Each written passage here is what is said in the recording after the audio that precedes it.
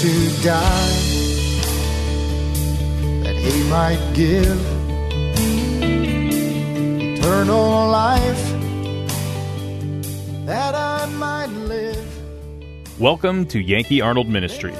Dr. Arnold will be with you in just a moment, but first, we want you to know how much we appreciate your prayers and financial support. You may help this radio ministry by donating online at yankeearnold.com or by mail at Yankee Arnold Ministries, 7028 West Waters Avenue, Suite 316, Tampa, Florida, 33634. Again, that's 7028 West Waters Avenue, Suite 316, Tampa, Florida, 33634. Feel free to send Dr. Arnold your questions or comments to Yankee at yankeearnold.com, and he will respond as quickly as possible. Now, here is Dr. Arnold with today's message. My soul that night. I was thinking the other day about all the things that Jesus became. He became something. So if he became something, it means he was something else before he became whatever we're talking about. Don't that make sense? So since you've trusted Christ as your Savior, what have you become? Has there been anything different in your life since you trusted Christ as your Savior? What have you become since you trusted the Lord? Have you become a servant, a prayer warrior, a soul winner, a Bible student? What have you become since the day you trusted Christ as your Savior? Because you see, that's what it's really all about. So I want you to take your Bible and turn to the book of John, chapter 1. John, chapter 1. The book of John, chapter 1. It's a very simple little story I want to talk to you about, but look there in John, chapter 1 and verse 14. Verse 14. And you'll notice it says, "And the Word was made flesh, dwelt among us. We beheld his glory, the glory as of the only begotten of the Father, full of grace and truth." According to this verse, the Word became flesh. So when he became flesh, what was he before he became flesh? Now, in your mind, you ought to have the right answer. You ought to know what he was before this moment. But where would you go to find out what he was before this? What scripture would you use? Don't everybody raise your hand at the same time. But is he the same? Or was this something brand new? Him becoming flesh had never been done before. He became flesh. Now, of course, if he became flesh, he had to be something else before he became flesh. And if he did become flesh, there had to be a reason for him doing so. So you study the Bible and you find out, look there in verse 1. In the beginning. Isn't that a nice place to start? In the beginning was the Word. The Word was with God. The Word was God. Now, the Jehovah's Witnesses would like to think that this means the Word was a God. That isn't true. The Word was God. Jesus was God. So what was he before he took upon flesh? Well, he was God. Well, wasn't he still God? He was still God, but he had never been in flesh before. So he came into the world and took upon flesh. And so I think it's a wonderful thing to know, but something to keep in mind because I'm going to come back to this in just a little bit.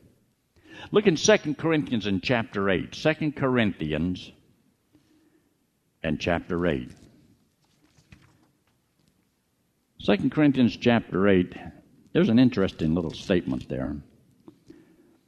And I want you to underline this in your Bible if it's not underlined, because there's a wonderful statement made here. See there in verse 9? "For ye know the grace of our Lord Jesus Christ, that though he was rich, yet for your sakes he," and here's those words, "he became poor." So what was it before he became poor? Well, you said he was rich. So he was rich. But how rich was he? I mean, they have things they put out today trying to tell you how much wealth somebody has. You know, I can't come close to matching these guys in this Forbes magazine, and they show how much wealth they have, billions of dollars. Can you imagine having $1 billion? I can't even imagine having $1 million. Sometimes it's difficult having $1,000. But he was rich and became poor. Would you be willing to do that? You know, I know a lot of people who are poor and all they dream about is being rich.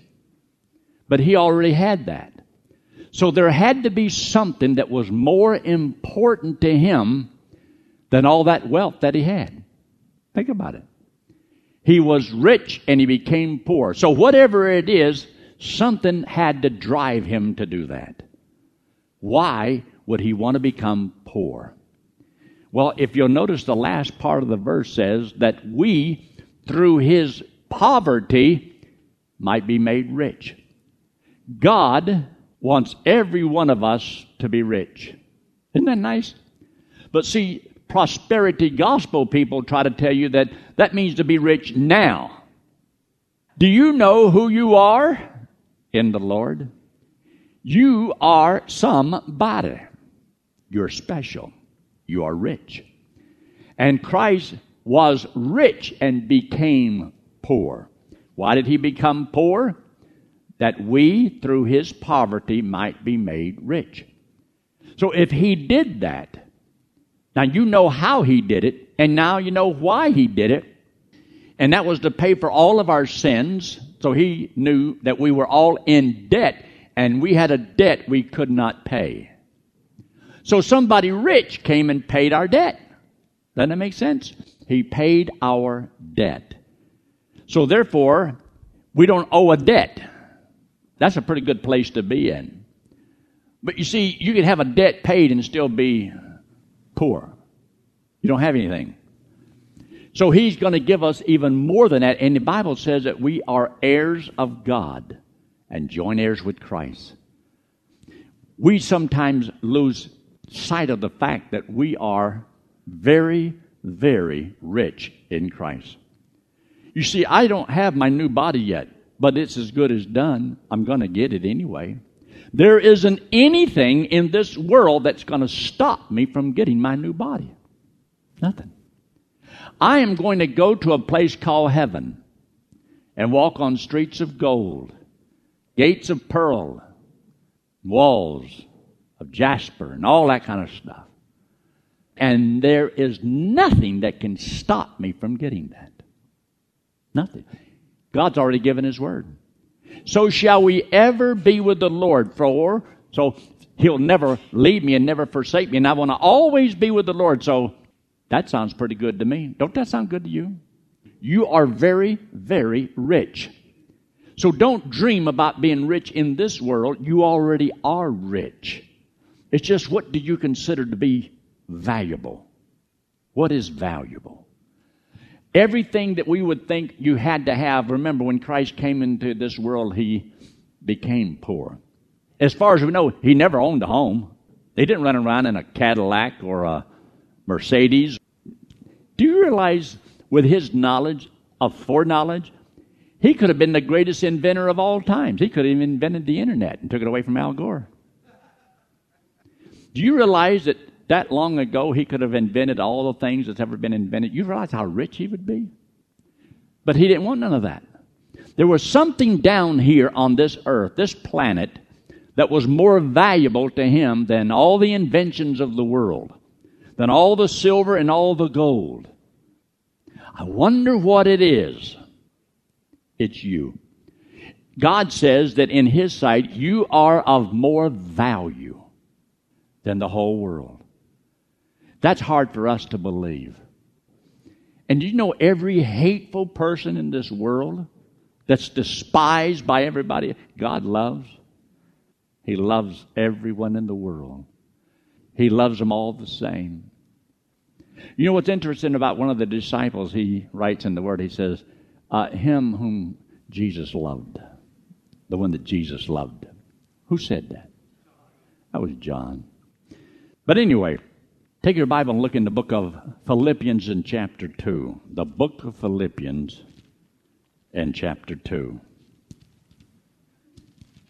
Philippians chapter 2. And look in verse 8. You see, there's something that he had never done before. Isn't it something that he came into the world to do something that he had never done before, and the thing that he came to do was the last thing we want to have happen? You know, people don't mind living a long life. They just, most people don't want to die. If you could do anything but die, and yet he came into the world for one specific reason, to do the very thing we wouldn't want to do, die. He came to die. And what was he before? Before this. You see there in verse 8 he says, and being found in fashion as a man, he humbled himself and became obedient unto death. He did something. You see, before, he always had to be obeyed. Now he chose to obey. It's something whenever you stop and think about obedience even unto death. Now, I wonder if there's a message in there somewhere for us. You want to be obedient? Have you drawn a line in the sand? Said, I'm willing to go this far, but no further. Have you told God things that you will not do? Lord, I'll do this and this and this, but this I will not do. I won't do this. I will not go here. And you have put limitations upon yourself because you try to limit God and tell God what you will and will not do. Did you know that some people pick and choose things that they will do for the Lord and things they won't do for the Lord? They have limitations upon themselves. Instead of just, Lord, whatever, and then doing it. And let God teach you and lead you and guide you. Because you realize that when you dedicate your life to the Lord, God can give you talent and abilities and wisdom and understanding you never had before. And you'll see things. It will enlighten you. The Bible talks about it in the book of Deuteronomy where Moses was talking to the children of Israel, and he told them, says, get 70 men. They got 70 men. And the Bible says that the spirit that was upon Moses, he gave it to all those 70 so that they would have the spirit of wisdom and understanding. See, that comes from the Lord. They didn't have it before, but because there was such a big job for Moses that the pressure was weighing him down. He says, I need some good men. And God spread out the responsibilities. Always remember that you can't do everything. But also don't limit yourself and think, well, I can't do anything. Because God can give you things that you never had before. And that's important to remember. But he says, and became obedient unto death, even the death of the cross. And then it says that, God has highly exalted him. So you and I should understand that, he was obeyed. Now he had to do the obeying. And was willing to come into this world for the one thing that nobody wants to do, and that is to submit their will to someone else. He says, I do always those things that please my Father. My will is to do the will of him that sent me. And he was obedient unto death, and even the Lord looked over the banister of heaven and said, this is my beloved Son, in whom I am well pleased. Now, if he looked over the banister of heaven and saw us, could he say, there's my beloved servant in whom I'm well pleased? Look in 2 Corinthians chapter 5. 2 Corinthians and chapter 5. But there's something that he became. If he became something, it means he wasn't that before. You see there in verse 21, for he hath made him, Jesus Christ, who knew no sin, to be sin for us, that we might be made the righteousness of God in him. If he became sin, it means he wasn't before. Well, if he wasn't before and he was without sin, then what was he? Then by simple logic, you can come to the conclusion he had to be perfect. He was pure. He was holy. He was righteous. He was perfect and became sin, the most disgusting thing in all the world. You think of all the people that do the most disgusting, sickening, wicked thing, and Jesus became sin. He became sin. And why did he do that? The worst thing, he came into the world for a particular reason. This is what he became. He became flesh. Never done it before. And now he was rich and became poor. And then he became sin. He became sin for us. And the question is, why did he become sin? He became everything that God the Father hates. And he let his Son take all of that upon him, and how God feels about sin. He wouldn't even tolerate one sin in the garden. He won't tolerate one sin in heaven. And then allows his Son to become sin. You realize why Jesus says, my God, why hast thou forsaken me? Because the sins of the world were placed upon him. Not only taking our sins, but becoming sin. We'll never understand the full impact of all of that. I believe when we get to heaven, God's going to open our eyes and we're going to see and understand things that we could not with our finite mind. And we'll have a greater appreciation to God the Father and God the Son because of what it took designing this wonderful thing called plan of salvation. Because it didn't just happen. You see, there has to be something even more that sometimes we don't understand, and that is, there was no other way. When he became the author of salvation, take your Bible and look here in Hebrews. Hebrews and chapter 5. Hebrews chapter 5. Hebrews chapter 5, there's a statement made here about becoming the author of salvation, author of eternal salvation. It means that if he became the author of salvation, that before this, there was no salvation. If there had not been Christ taken upon flesh, Christ becoming poor, Christ becoming sin, we would have no salvation. It means there was no way for a man to be saved except this way. Because if there had been any other way, then I believe Jesus would have said, if it be possible, let this cup pass from me. There was no other way.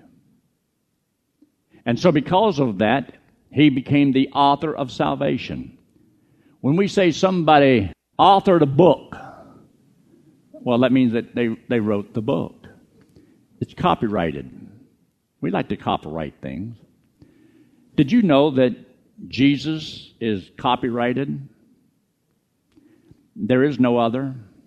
No other person has a right to try to claim that they have salvation and can save. You see, that's copyrighted. There is no other plan of salvation. There's people who try to piggyback upon what Christ has done, but it's wrong. They shouldn't do it. And somebody wants to take credit, plagiarism, want to take what he did and add to it, try to nullify as him being the author. And you can't do that. You see, the Holy Spirit of God, he's copyrighted. Anything else is false. That's why there's a false Christ, a false spirit, a false gospel. And there's people who are forgetting that the gospel is copyrighted. You don't have a right to change it, alter it, add to it, take from it. You can't touch it.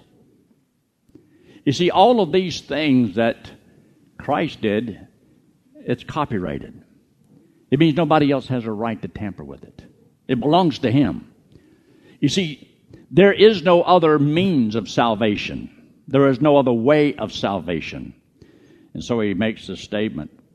In verse 9, and being made perfect, he became the author of eternal salvation. See, if he wasn't perfect, then you couldn't have eternal salvation. You couldn't have the security of salvation. It could not be eternal. Because salvation, see, is in a person. And if the person isn't forever, then the salvation can't be forever. That's why we have, I guess you could say, a mediator that has eternal life. Our high priest will live forever, and he'll never die. The Old Testament priests, they came along and did their little work, but then they died. Christ lives forever. So we have something that's very, very unique. Nobody can duplicate it.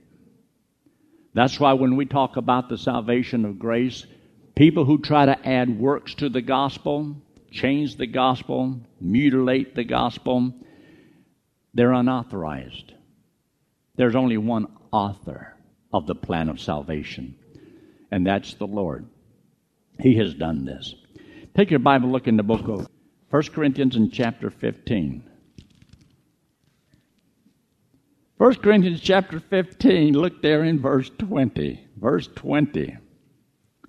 But now is Christ risen from the dead and become the firstfruits of them that slept. You know, nobody had ever come back from the dead on their own power. He had paid for all the sins of the world and come back from the dead. Nobody's ever done that before except him.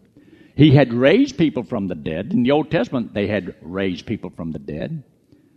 But they didn't do it by their own power. Jesus says, I have the power to lay down my life, and I have power to take it up again. And he says he's become the firstfruits of them that slept. See, all of this, why did he do all of this? He had never done it before. See, he had never took upon sin and became sin before. And he had never died before. And never been buried before. And he never come back from the grave before.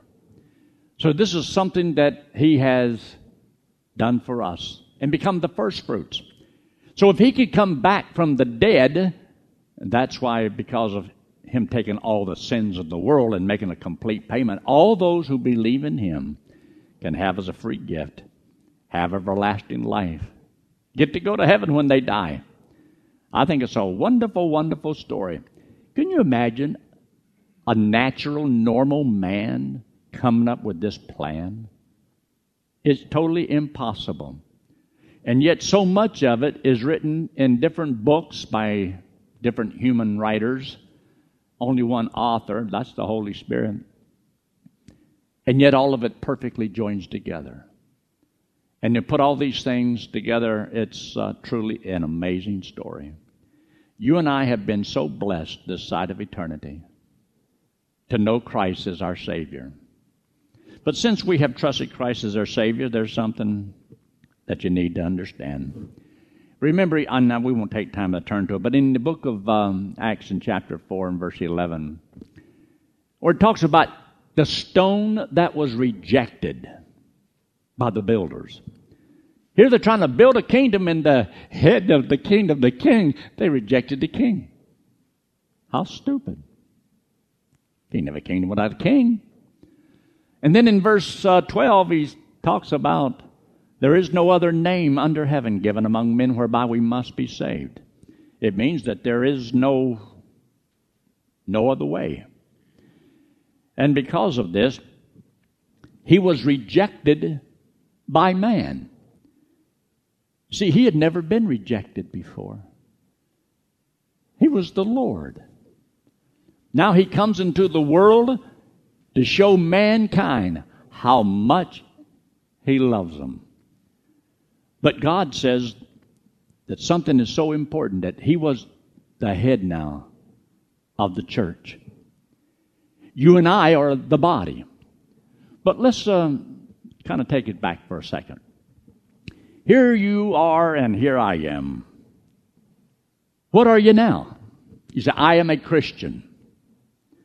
That if you are a Christian, and you became a Christian, it means that you were not always a Christian. You have become something that you weren't. Have you ever had people say, well, I've always been a Christian? And you know that that is impossible, right? You can't become a Christian before you accept Christ. That's what becoming a Christian is. You trusted Christ as your Savior and you become a child of God. So if you became a child of God, it means before you weren't a child of God. It means you are now, but you were not a child of God before.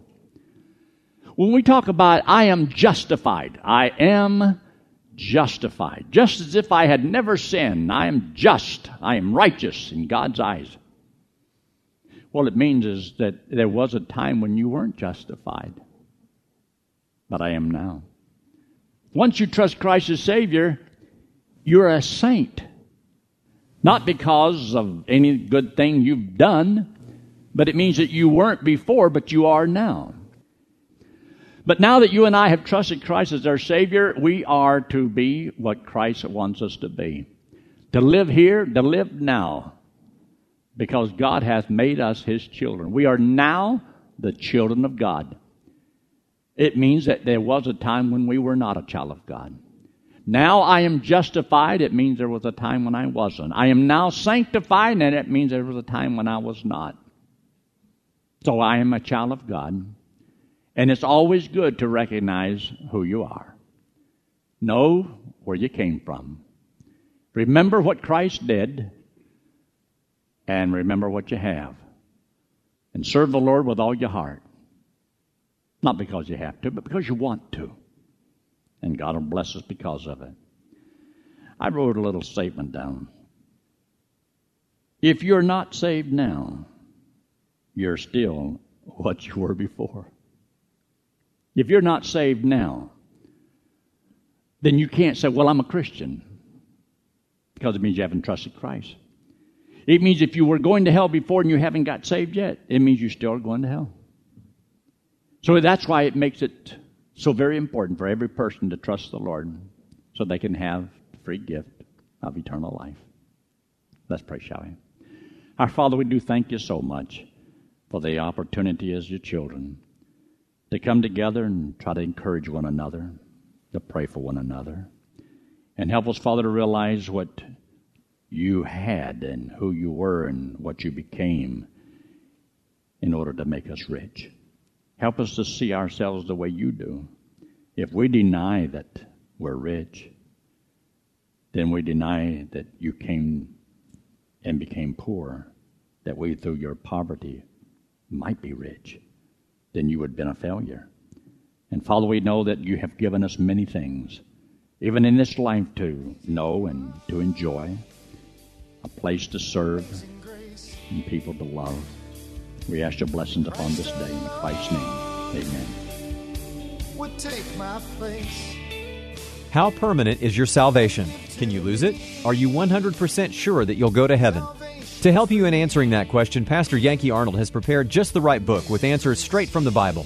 The book is called Gospel Driven Man, and Pastor Yankee wants to send it to you free of charge. Simply write to Pastor Yankee at Yankee Arnold Ministries, 7028 West Waters Avenue, Suite 316, Tampa, Florida, 33634, and request the book, or request by email at yankee@yankeearnold.com. That's yankee@yankeearnold.com. Jesus is coming, so keep looking up. Thanks for listening to today's broadcast. We pray that today's message was a blessing to you and your family. You may help support this radio ministry by donating online at yankeearnold.com or by mail at Yankee Arnold Ministries, 7028 West Waters Avenue, Suite 316, Tampa, Florida, 33634. Friend, one day it will happen. The trumpet will sound, and we will be changed, caught up to meet the Lord in the air. So live today and every day, believing that the Lord is coming soon, and just keep looking up. Amazing grace amazes me.